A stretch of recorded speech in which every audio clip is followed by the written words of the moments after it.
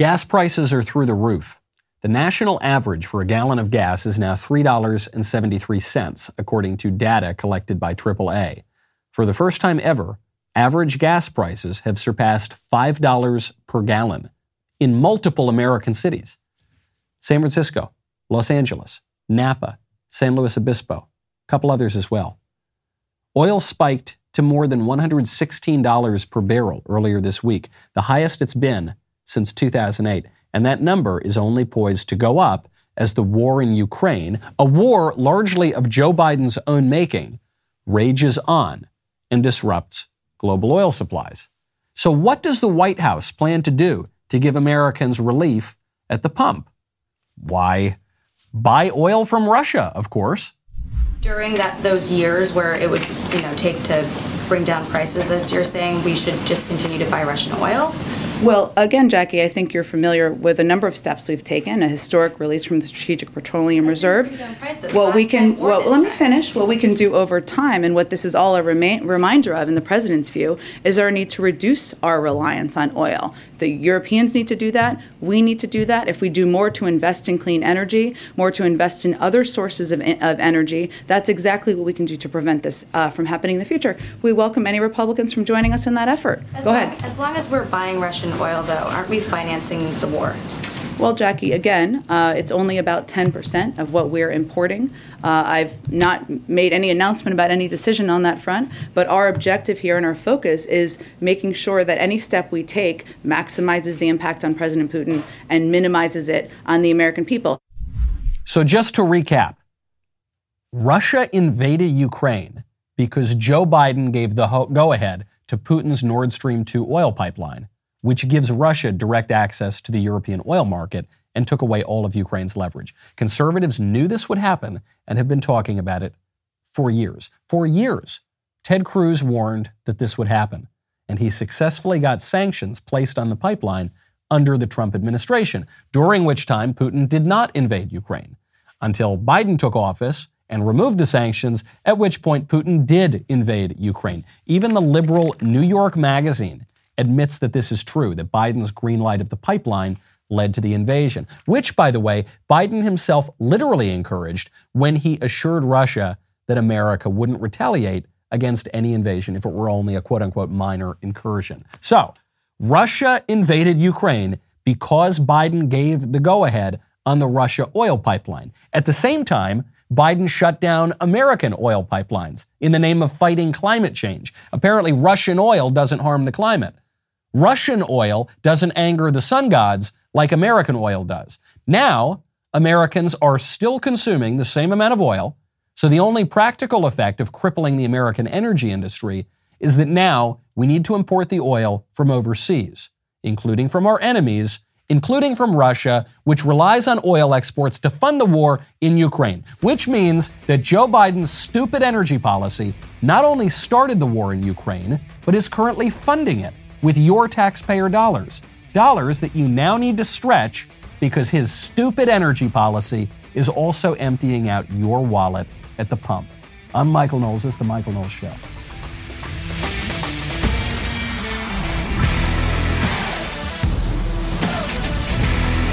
My favorite comment yesterday is from Louis Shamilton, who says, I'm starting to feel bad for Michael. He keeps having to say, I told you so.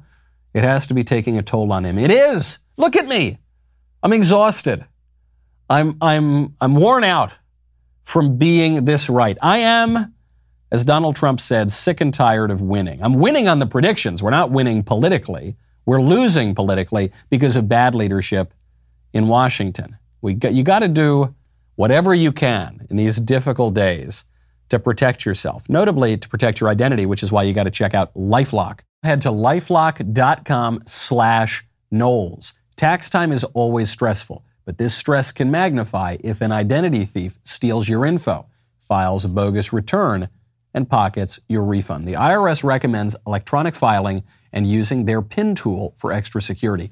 Other safety tips include looking out for phishing scams, checking your financial accounts regularly for unusual activity, and setting up two-factor authentication. Every day, we put our information at risk on the internet, not just during tax season, every single day. In an instant, a cyber criminal could steal what's yours. sometimes even harm your finances, your credit, your reputation. Good thing there's LifeLock. LifeLock helps detect a wide range of identity threats like your social security number for sale on the dark web. I love LifeLock. It makes me feel much more secure. If they find out your info's potentially been compromised, they've got a specialist on board ready to go if you become a victim. No one can prevent all identity theft or monitor all transactions at all businesses. You can help protect what's yours with LifeLock by Norton. Join now, save up to 25% off your first year. LifeLock.com/Knowles. That is LifeLock.com/KNWLES for 25% off. That's their answer. Their answer to the American oil and gas problem is buy it from overseas, including from our enemies. We didn't need to buy it from overseas. We didn't need to buy it from our enemies. We could just make it ourselves. That's what we were doing. Things were looking great on the energy front during the Trump years. And then the libs voluntarily shut down American energy. And they did so because they said that if we continue to produce energy and really to consume energy, then we're going to harm the environment and get the sun gods really angry at us, and they're going to shower us with all sorts of plagues to punish us for the sin of driving automobiles. So they attack the American energy industry. They go after coal, they go after gas, they go after oil. But the thing is, we still need all that stuff. So nothing changed in terms of what we're emitting and polluting and driving and moving around. We just, instead of making it ourselves, we now import it at a premium from overseas, including from our enemies who are using that money then to fund wars that oppose American interests. And they're not just talking about buying oil from Russia, which we're doing. I love Jen Psaki. She says, no, don't worry. It's only 10% of our oil imports. 10% of the American oil imports are coming from this country that relies almost exclusively on energy to fund its imperial wars that we're now also kind of fighting in. Are you kidding me? Oh, good. It's okay. I was worried it was 15%. Okay, it's 10% though. That's fine. They're not just talking about Russia. They're now talking about buying oil from Iran. There was some left-winger blue check named Ryan Cooper tweeted out, quote, Iran has 103 million barrels of oil loaded up on tankers and ready to go. CC Joe Biden. As if to say, look, we don't do business with state sponsors of terror and people who chant death to America. Yeah, well, but they got the oil ready to go. And Iranian oil doesn't cause climate change. It's got the magic of the Russian oil. They've got magic genies over there in the Middle East, and the magic Iranian oil, that doesn't have carbon emissions. Only the American domestically produced oil does. Okay, it's not just Ryan. It's not just these random leftist blue checks who are trying to buy oil from our enemies. Pete Buttigieg, our transportation secretary, I think he's back from paternity leave. His C-section scar has healed up very nicely, and the energy secretary, or the transportation secretary rather, is back at work. He goes on to MSNBC. He's asked about what we're going to do to give relief to people at the pump, and he says, look, all options are on the table, but we don't want to be too hasty.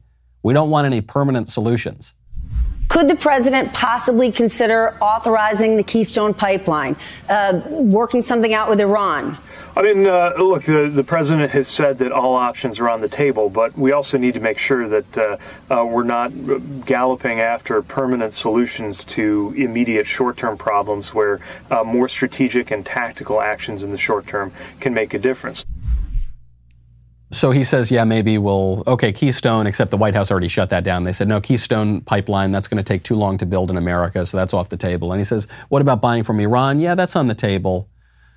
Okay, I'm not surprised when Democrats want to buy oil from our enemies. What does surprise me, though, is that second part, the philosophical part that Buttigieg put in there. Because Buttigieg, say what you will about him, he's a fairly intelligent guy. He's got all the credentials, checks all the boxes, brand name school, worked at McKinsey, very polished, right? He knows all the hip, cool lingo that all the elites are using. But then he says, we don't want to find a permanent solution to short-term problems. Why not? So, first of all, the energy issue is not a short-term problem. It is exacerbated at different periods. Sometimes it's a lot worse than at other times. Right now, with war breaking out in Europe, yeah, it's pretty bad. But it's a problem generally. We don't want to be reliant on our enemies for our energy consumption. Why wouldn't we want a permanent solution? I want a permanent solution. Here's a permanent solution. Produce American energy. And what the Buttigieg's of the world and the Jen Psaki's of the world and the Joe Bidens of the world, what they say is, well, that's what we're going to do. But we're not going to do it from coal, and we're not going to do it from oil, and we're not going to do it from gas, and we're not going to do it from nuclear for some reason. So we're going to do it from windmills. We're going to do it from solar. We're going to do it from the hopes and dreams of unicorns prancing around the plains. That's where we're going to get our energy from. We're going to get American energy for the world's superpower, for now, for a country of 330 million people with effectively a global empire, for now. We're going to get energy from windmills. But you're not. You're not. That's never going to happen. The so-called green sources of energy are extraordinarily inefficient. They're extraordinarily ineffective. They're also not great for the environment, by the way. That's the secret. I forget the comedian's name. There was a comedian many years ago who made the point. He said, okay, you're all switching from gas cars to electric cars. Do you know where electricity comes from? It doesn't come from magic, okay? It comes from dirty, filthy energy sources. And even so, the production of the batteries is very bad for the environment. Even so, that's not an answer. So really what the answer is we don't have an answer. The answer is shrug your shoulders. We don't want a permanent solution. We're just going to keep buying oil from our enemies. We're just going to move from crisis to crisis to crisis. Then we're going to create some more crises, and then we're going to respond to the crises that in many cases we created. And we're just going to keep doing that and keep everyone on the edge of their seats at our beck and call in perpetuity. That is the Democrat liberal way of governing. Not a good way to govern. These people who are working for the administration. They are not the best. They are not the brightest. They are not very competent. When you want bright, competent people for your organization, I strongly recommend you check out ZipRecruiter. Right now, go to ZipRecruiter.com/Knowles. I think it's great to learn new skills. I'm always trying to keep my mind active, become more useful. I'd love to learn how to save more money. I'd love to learn how to own a plant without killing it. I haven't perfected that yet, but I will try. I love learning new things, just like ZipRecruiter. Their AI is always learning. So if you're hiring, their AI gets better and faster at finding the right candidates for all of your roles. Right now, you can try it for free at ZipRecruiter.com/Knowles. ZipRecruiter uses this powerful matching technology to find and match the right candidates with your job. It's not just spaghetti at the wall. It proactively presents these candidates to you. Then you find your favorites.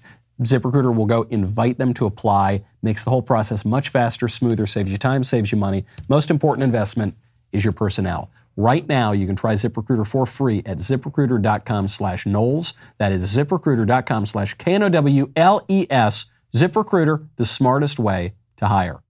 One of the many unique aspects of this war in Ukraine, as I have noted and gotten in trouble for noting, this is the first major war to break out in my lifetime between civilized nations. That's why it's a little different than the various minor conflicts and wars of empire that we've seen around the world in the last quarter century. One of the strange things about this war is military maneuvers matter. And I think we forget that. Because the wars have been, for instance, the war in Afghanistan. The United States, the world superpower, goes into a backwater of largely illiterate goat herders. I really don't mean to be offensive, but we're talking about asymmetries of power here that are basically unimaginable. And we just dominate it. We conquer Afghanistan in 5 seconds. And then, politically speaking, we don't know what to do with it. We don't know whether to hold it. We don't know whether to make it imperial territory. We don't know whether to try to prop up some fake Afghan army and government that's really just a client state for the United States. And then we've got a lot of domestic political pressure to pull out. And then we just voluntarily give up the thing. It's not as though they were the Afghanis, the Taliban, were actually going to take it back until we signaled that we're going to pull out. And then they reconquered it in 2 seconds. We forget that the physical matters. Battles, places, military tactics. Here you've got a Ukrainian army which is fighting back, reportedly, quite strongly, And you've got the Russian army, which is not nearly as strong as a lot of the world expected it to be. And they're in a little bit of a stalemate right now. I think that Vladimir Putin probably thought this entire military operation would be over by now, would have been over within 72 hours, and it really hasn't been. The Russian army seems to be stuck a little bit. And they're calibrating some of what they're doing to not incur too much international condemnation. Now that they've got the condemnation, they seem to be ratcheting up the attacks, and it's a bloody mess. But we here in the West, I think these days we don't think that space and time really matter all that much. We think our bodies don't really matter. That's what transgenderism is. We think the community doesn't really matter. That's why we're all working from home on our laptops, if you're part of the laptop set. Right? That's why the ruling elite said, who cares about the pandemic? You can all just telecommute to your consulting job on your laptop. Right? It's not a big deal. No one needs to be in person. We're all going to go live in the metaverse, right? We forget. No, actually, borders matter. Land matters. Peoples matter. Okay, this is something our ruling elites, they think that America's just an idea. The West, it's just kind of an idea, right? It's not a people. It's not institutions. It's not real rituals and customs. It's all just kind of floating in the ether, man, except it's not. It's not. And Americans have woken up against that, and this is a large backlash against the Davos globalist, liberal, cosmopolitan set. We forget that. Now, one update from Ukraine that is pretty astonishing. It's from Elon Musk. Elon Musk is apparently single-handedly providing internet to parts of Ukraine right now. Elon Musk has this Starlink system. He's got lots of satellites up in the sky. The satellites are able to provide internet almost anywhere. And so he's got Starlink set up to provide internet to Ukraine. So after the Russians went out and hit some Ukrainian telecoms, Starlink is just providing that. And Musk sent out a tactical warning. He said, important warning, Starlink is the only non-Russian communication system still working in some parts of Ukraine, so probability of being targeted is high. Please use it with caution. Turn on Starlink only when needed and place the antenna as far away from people as possible. Place light camouflage over the antenna to avoid visual detection. Because it's not everything just turns on with the flip of a switch in the smart world. Tactics matter. Placement matters. Geography matters. That's what's playing out, and it's shocking the world. We are seeing the collapse of the post-Cold War order of relative peace and stability, at least in the civilized world, at least in the Western world. It's all set. It's all good. No more big wars. We're just going to have wars of empire. Well, not so much.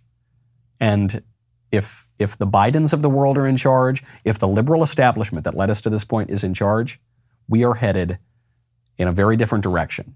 And we are headed for much more conflict, much more strife, a place in which traditional nationhood and tactics and militaries are going to matter. Some good news from overseas, better news from overseas, is France is suspending its COVID passport. France has just said, Emmanuel Macron, who is the liberal technocrat who runs France, he said that now, even though the passport was only introduced in January, the pass system is now going to be done away with. The vaccine pass system dates back a little earlier. It had been floated. It actually first went into effect on the last day that I was in Paris last year.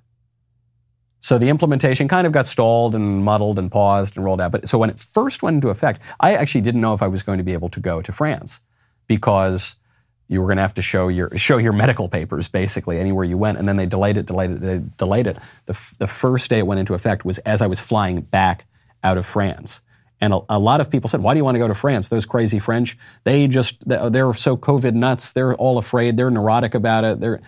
That's not true. The French government was neurotic about it. The French people were not. The French people were chiller about COVID than most American people I talked to, certainly in the big cities. The Parisians, they didn't care. I'd get into a cab. I'd say, "Do I have to wear the stupid mask?" They'd say, "Well, no. What's why? I have the vaccine. I am vaccinated. I don't care. You do whatever you want. I do not need." Pepe Le Pew were my drivers actually in Paris. No, the French people were pretty normal about it. There was a big gulf, just like we see here in America. Frankly, perhaps even more so. There's a big gulf between the French people and the government. The government's finally waking up to this, and they're saying, "Okay, No more show me your papers when you try to go get a croissant in Paris. You're seeing this spread throughout the West. The West's ruling class, by which I don't just mean whatever party happens to be in power, but I mean the whole edifice. We talk about the deep state, the transnational, international institutions. They're losing their grip on the common sense, and they're losing their grip on power. And a lot of what you're seeing happening right now in Eastern Europe is a reflection of that. There's a huge chasm between the elites and the people, specifically over this issue that I was just talking about, this issue of nations being real places with real borders, and borders really do matter, and people fight over borders, by the way, and there are wars over borders, and there are wars between peoples who view themselves distinctly with different language and different customs, and not everyone is just replaceable. Okay, not everyone, it's not just that you can swap out the people of one country and replace them with a totally different people and it's going to be the same country, okay? But that is what elites in our country have been experimenting with for a long time. Elites in the Democrat and Republican parties. This is the effect of mass migration.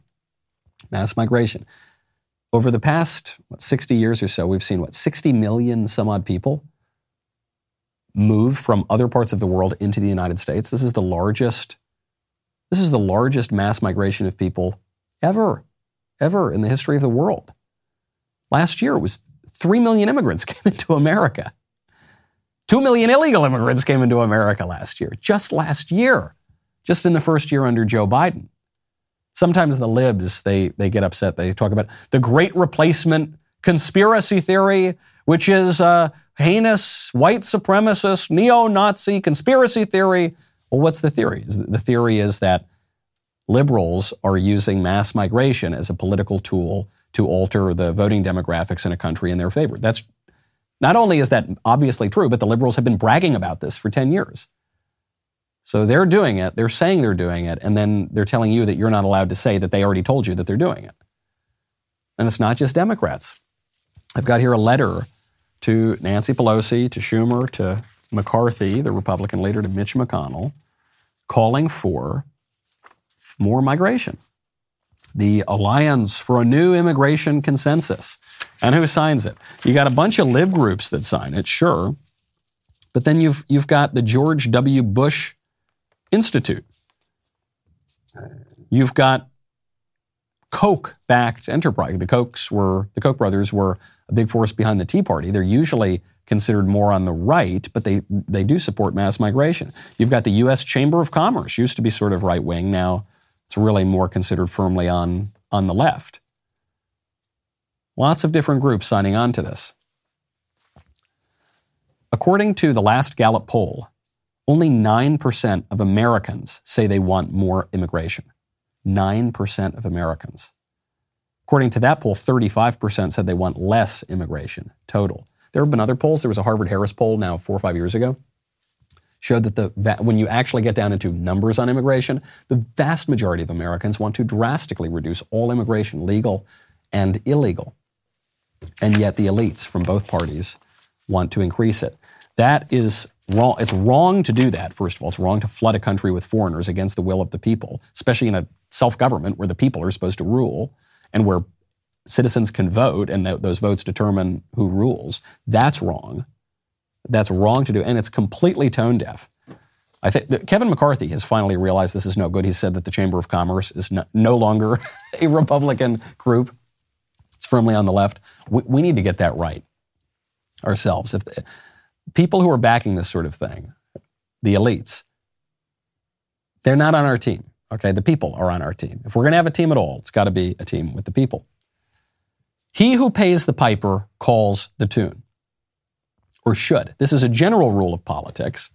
This is why we get so worried when we find out that corrupt Ukrainian energy companies are paying off members of the Biden family or the Clinton Foundation. We get a little worried because that implies a certain degree of corruption.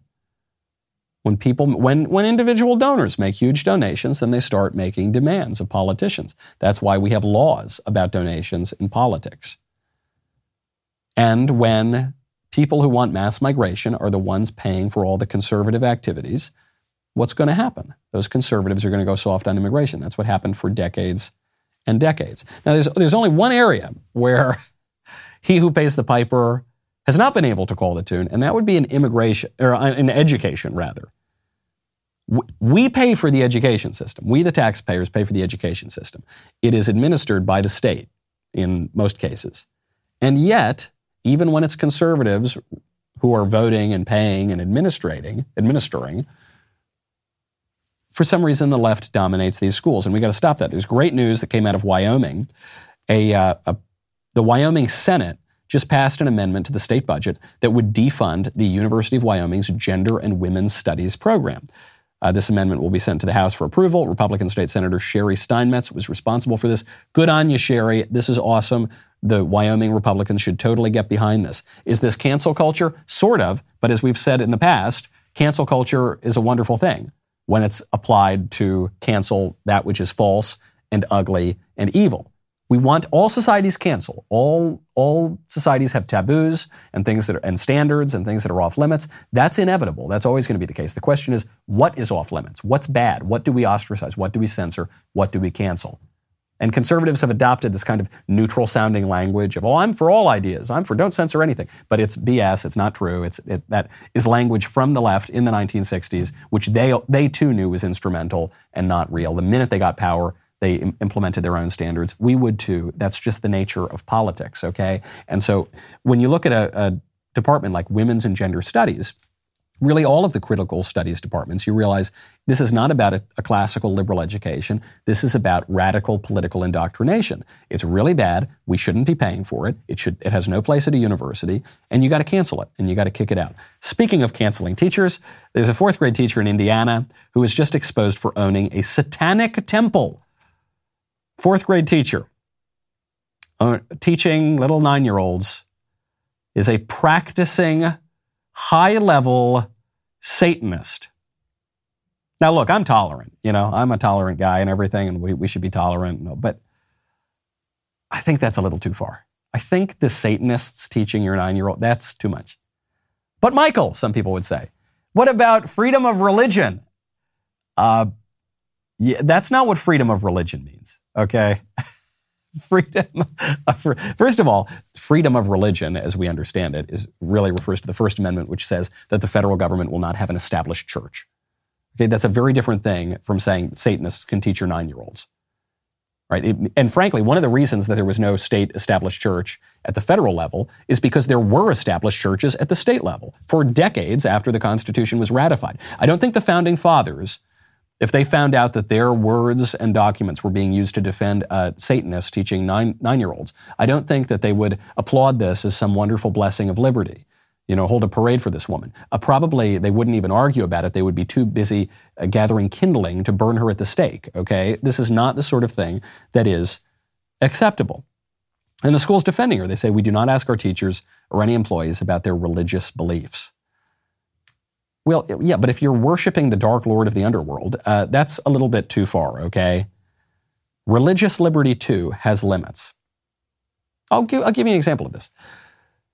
If a teacher certainly at an elementary school, but even at a college, were found to be a Nazi, that teacher would be fired in 2 seconds, and everyone would support it. Well, what does it mean to be a Nazi? It means you hold certain political views, I guess, but those views are a little deeper than just politics, right? They're kind of cultural. They're actually kind of religious. They're views about the nature of man and the nature of races and the human dignity and worth of different races. Nazism, when you really follow it down to its bottom, has a deeply occult element to it. All of the leading Nazis were practicing to some degree paganism or occult rituals. It's religious because at bottom all politics is religious, okay? We have, in the last few decades, gotten to a place where we will tolerate Satanists teaching our kids. I won't do that. I will not send my kid to be instructed by Satanists. I will not send my taxpayer dollars, if I have any say of it, to have Satanists teach our kids. This is a wonderful use of the political power of parents to shape their students' education. Before we go, I do want to get to Ketanji Brown Jackson. I've been meaning to get to her all week, and we just haven't had time to do it. She is the Biden Supreme Court nominee. The reason I want to call her to your attention, we'll go more into her next week, but she's a formidable Supreme Court nominee, okay? I don't think we can just... People were going to write her off as a diversity hire because Joe Biden said she was going to be a diversity hire, but this is a bright woman, and she's very, very clever. She's a double Harvard person, Harvard undergraduate and Harvard Law School. Not that that's necessarily a recommendation these days, but at least it used to be. She was a judge on the U.S. District Court for D.C. and the Court of Appeals for D.C. She was put on the Court of Appeals for D.C. less than 1 year ago. She's a big lib. She's had her decisions reversed, even by left-wing courts. But she's very clever. She had an exchange with Senator Ted Cruz. Again, maybe we'll be able to get to the clips of this next week. Maybe not. We'll see. We'll see how well you behave over the weekend. Maybe we'll try to get to that. But what she said here, she was asked, do you believe there's a living Constitution like all the liberals do, or do you believe the Constitution means what it says it means? And she was able to evade the question. She told Senator Cruz, well, look, I haven't had to make any decisions in that regard in the lower courts. And then she said, well, I believe the Constitution's an enduring document. She did very well. She did very well. She's a very convincing candidate. I doubt that Republicans are going to be able to shoot down her nomination. On the one hand, I guess you want intelligent people on the Supreme Court. On the other hand, I don't know that I want a very intelligent, liberal, radical judge on the Supreme Court. In many ways, a dumber liberal judge would be better because it would be easier to undermine that sort of person's jurisprudence. It's not just the intelligence we're after, it's where you want it aimed. It kind of gets back to what we were talking about. You want that intelligence used for good things that are edifying, that will build up the country. Some of the greatest saints in history could have been the worst sinners in the world, such as the power that they've got. The question is, are you going to use that power for good or for evil? Mark your calendars, folks. March 10th, the premiere of our latest film, The Hyperions, is out. It's not woke, doesn't have any underlying pedantic political message. It's just an excellent film. When it comes to entertainment, that's really what we're after. Check out the trailer. Good day, Hyperion Club members. We've come for one thing. Our Titan badges. This Titan badge can grant an individual superhuman power. Perhaps it's time for someone else to take on the responsibility. On my way.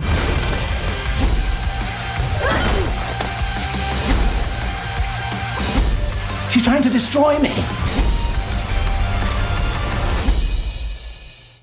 We will be streaming the film once and for all on March 10th for everybody on YouTube. But then that's it for everybody. That's the last time we're going to premiere that movie on YouTube. So be sure, if you want to watch the movie after that you head on over to Daily Wire's YouTube channel and then head on over to dailywire.com/subscribe so you can become a member, watch that movie, our whole growing cache of content that we've got to offer. Also, we've got a great book coming out with Jonathan Isaac, terrific patriotic basketball player, really nice guy. Go pre-order that today. It's on his political stances, his career, his religious beliefs. The book is Why I Stand. It's available for pre-order at Amazon. Reserve your copy today. We will be right back with the mailbag.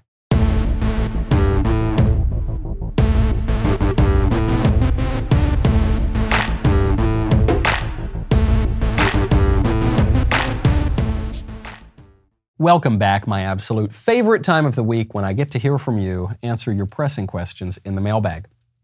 First question up is from Miguel. Hola, Miguel. He says, hey, Michael.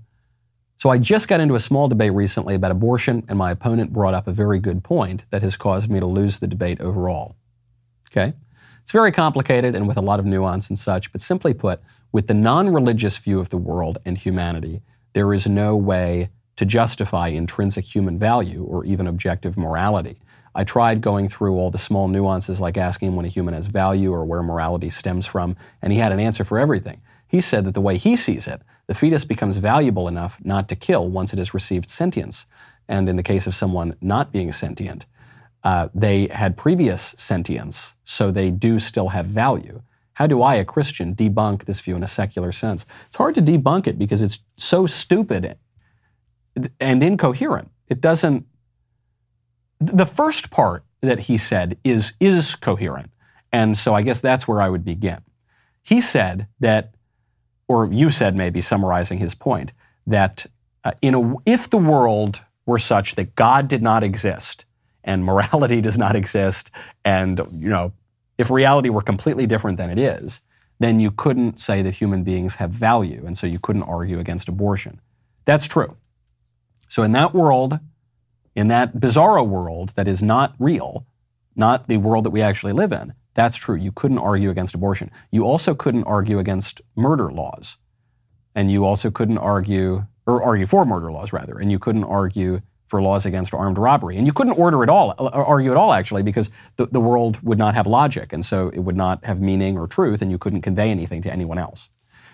So that would be difficult to make any sort of argument at all. Now, your friend has said that he believes that human life gets value when it becomes sentient. And he believes this because, why does he believe that? He would have to make an argument for that. You're saying that he made the argument that, you shouldn't kill people in a coma, for instance, because they were previously sentient, but now they're not. But because they were previously sentient, you shouldn't kill them because why? Because he says so. Well, okay, but you need to make an argument as to why human life becomes valuable with sentience. That is not self-evident. He's just stating that as a premise and then coming to a conclusion from his own premise. But speaking of premises, sometimes people ask me this. They say, Michael, can you make a totally secular atheist argument for pro-life or for anything else? I say, well, no. Why? Or even if I could, you can't really make an atheist argument for anything because the very fact that our language has meaning implies that God exists. But moreover, why would I? Well, why would I make an argument from the basis of my opponent's wrong premises? That would seem to be a very foolish thing to do. But we say this on the show all the time. All human conflict ultimately is theological, so you are going to have to get down to first principles. And if his first principle is that God doesn't exist and human life doesn't have any value, and I'm just going to say completely arbitrarily that I value life that is sentient, and then some life that's not sentient when I feel like it, well, okay, then I guess that's that. But the premise is off. Life does have value. Human beings do have value. There is a moral order. The fact that we have civil laws and that we recognize that it's wrong to commit murder and wrong to commit armed robbery and wrong to kill babies when we're being honest with ourselves, the reason we recognize that is because there is objective truth and a moral order. We have faculties of reason and moral conscience that allow us to make some sense of that, and we are valuable creatures made in the image of God. That's why. And so if you say, well, make an argument, but without any of those beliefs, well, I'm sorry, you're out. If my aunt had cojones, she'd be my uncle. If wishes were horses, beggars would ride. If I had some ham, I'd have a ham sandwich. If I had some bread, you get the picture. If I had ifs and buts were candy and nuts, we'd all have a Merry Christmas. But the premises are wrong, and so you should begin with correct premises always. From Alex, dear Michael, I'm a freshman in high school, and I love the show. Thank you. I'm having some love troubles, and I'm looking for advice. I went to a school dance recently and was flirting with a girl who I like. We were already friends. After the fact, I found out that she already has a boyfriend, but she was still being perfectly amicable toward me. So I wanted to ask, where do I go from here? I don't know how to proceed because I really like this girl, but want to respect her relationship. Thanks for the advice. Just because there is a goalie, my friend, does not mean you cannot score. Very important advice. Now look, if you were in your 20s or 30s, if this girl that you had a crush on were married, I would say back off. Respect the marriage. You're 14 years old. This girl, presumably, is a teenager as well. She's got a little teenage fling, and she's obviously thinks you're attractive. Make it happen, Buster. When, sweet little Elise and I were high school sweethearts. We've known each other since we were 10 or 11 years old. And when I was I think we were in 8th grade, sweet little Elise had a crush on me, but I had a different girlfriend. She was very upset. When we were in 9th grade, I had a big crush on her. She had another boyfriend. I was very jealous. I was very angry. I thought, oh no, this is awful. But you just you stick around. You maybe put on to quote the former Italian Prime Minister Silvio Berlusconi, you put on the Playboy charm. You chatter up. Don't do anything immoral, but chatter up, maybe be a little flirtatious. The rest is history. Best of luck You don't need to be overly scrupulous here, my friend. The girl is not married. You're in high school. She's talking to boys. Feel free to woo the girl. From Megan, Dear Michael, I'm a woman in my early 20s. I've been venturing this barren landscape we call the dating world. I know that you should be yourself when dating and look for a good man, but I'm curious if there are any major turnoffs that guys that are easily avoidable early on while going on dates with someone. Would love any advice you may have. Feminism is the one thing I will say. Feminism is a major turnoff. If you're listening to this show, something tells me that you have not been infected by that particular disease, so I wouldn't worry too much. If you're worried about, little behaviors that you do or kind of quirks of your personality, don't worry about that too much. One, because women pretending to be someone that they're not is unattractive all the time. At least if you're looking for a long-term sort of relationship, love affair, marriage, that sort of thing. But also, you'll be in a situation where you'll go on a date with a guy and you're going to be yourself, and the guy's just not going to like you, and maybe you're not going to like him, and you're just not going to click. There are girls that are objectively gorgeous that I would not be able to date for more than 2 seconds because I would put a drill in my head. It would just be, the personalities just wouldn't clash. It would clash. We're just not made for each other. Sweet little Elise and I, go together like salt and pepper. I don't know. We go together very well. Not only because, she's the whole package, right? She's a hot, foxy lady, but also because of her personality. Now, some guys might not like her personality because she's very funny. She's very, very shrewd. She's got a very conservative perspective about things. And so that might be a turnoff to people who might want more of a bobblehead or something like that. I understand people are attracted to different things, but I wouldn't try to pretend to be someone that you're not. I don't think that's going to work for the guys that wouldn't like the real you, and I don't think that it would work for the guys that would like the real you either. From Sam, Hi Michael. As I've gotten older, I realized I struggle with anxiety. I don't believe in taking pills unless it's utterly necessary, and I am looking into going to therapy, but want to see if you have any advice on how to deal with generalized anxiety and overthinking all the time. Thanks, and love the show. I agree with you. I think pills should be a last resort. I think therapy can be a very good thing if you get a good therapist. If you get a therapist who sees the world in the wrong way, who doesn't recognize certain basic truths about the world and the human person, then that therapist probably isn't going to be very good. But a good therapist can be great. I mean, Drew Clavin says that his life was saved by a good therapist. When you get a therapist too, also make sure there's an end date. Some people go to their therapist for years and years and decades, and it never stops and they never get cured. Make sure there's an end here, and then that's it. I do think also, I'm not denying there are certain physical psychological problems. I'm not denying that there are other psychological problems that are more easily treated with therapy. But a lot of what we would call psychological problems, like anxiety, can also be philosophical and ultimately can be theological. If you are laboring under a really confused philosophy and theology, I could understand why that would induce a great deal of anxiety. If you are really struggling with who you are, what your identity is, whether you're going to just turn to worm food when you die, what the purpose of life is, that can lead to a great deal of anxiety. I'm not saying that accounts for all or even a majority of cases of clinical anxiety, but I think it accounts for some of it.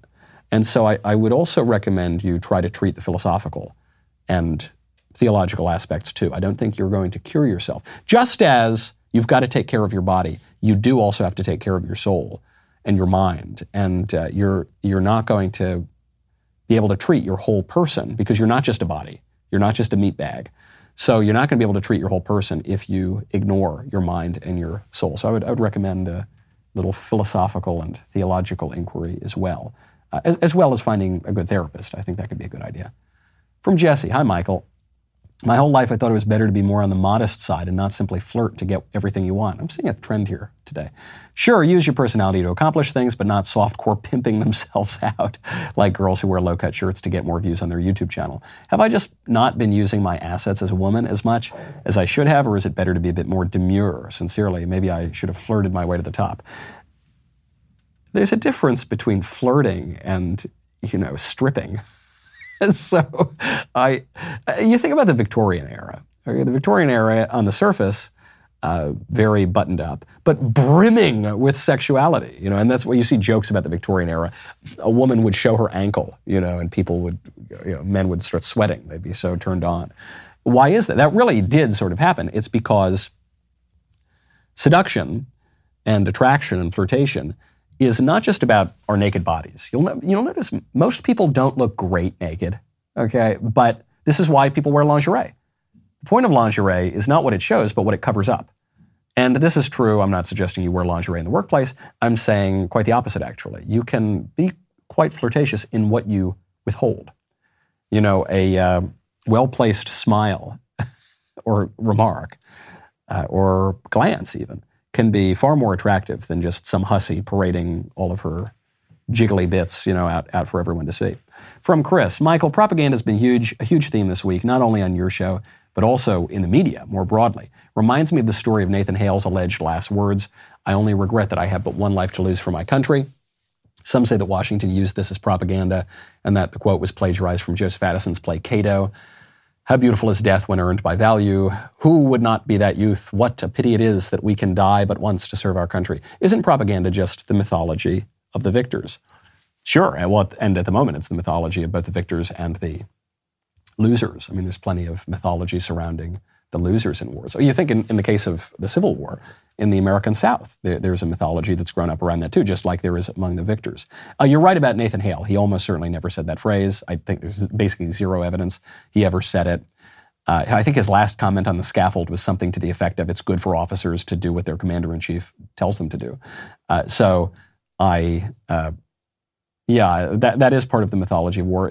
I don't begrudge the Ukrainians or the Russians, for that matter, their own propaganda. That's what happens. But I strongly recommend that we, who are trying to understand the conflict and who may well be pulled unwittingly into this conflict, we need to be able to discern between propaganda and reality. And that's very, very difficult when virtually all of the media are propagandists themselves.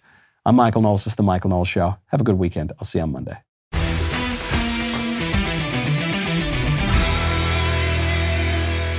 If you enjoyed this episode, don't forget to subscribe. And if you want to help spread the word, please give us a 5-star review and tell your friends to subscribe. We're available on Apple Podcasts, Spotify, and wherever else you listen to podcasts. Also, be sure to check out the other Daily Wire podcasts, including The Ben Shapiro Show, The Andrew Klavan Show, and The Matt Walsh Show. The Michael Knowles Show is produced by Ben Davies. Executive producer, Jeremy Boring. Our technical director is Austin Stevens. Supervising producer, Mathis Glover. Production manager, Pavel Vidovsky. Editor and associate producer, Danny D'Amico. Associate producer, Justine Turley. Audio mixer, Mike Coromina. And hair and makeup by Cherokee Hari. The Michael Knowles Show is a Daily Wire production. Copyright Daily Wire 2022. Hey everybody, this is Andrew Klavan, host of The Andrew Klavan Show. Some people are depressed because the Republic is collapsing, the end of days is approaching, and the moon's turned to blood. But on The Andrew Klavan Show, that's where the fun just gets started. So come on over to The Andrew Klavan Show and laugh your way through the fall of the Republic with me, Andrew Klavan.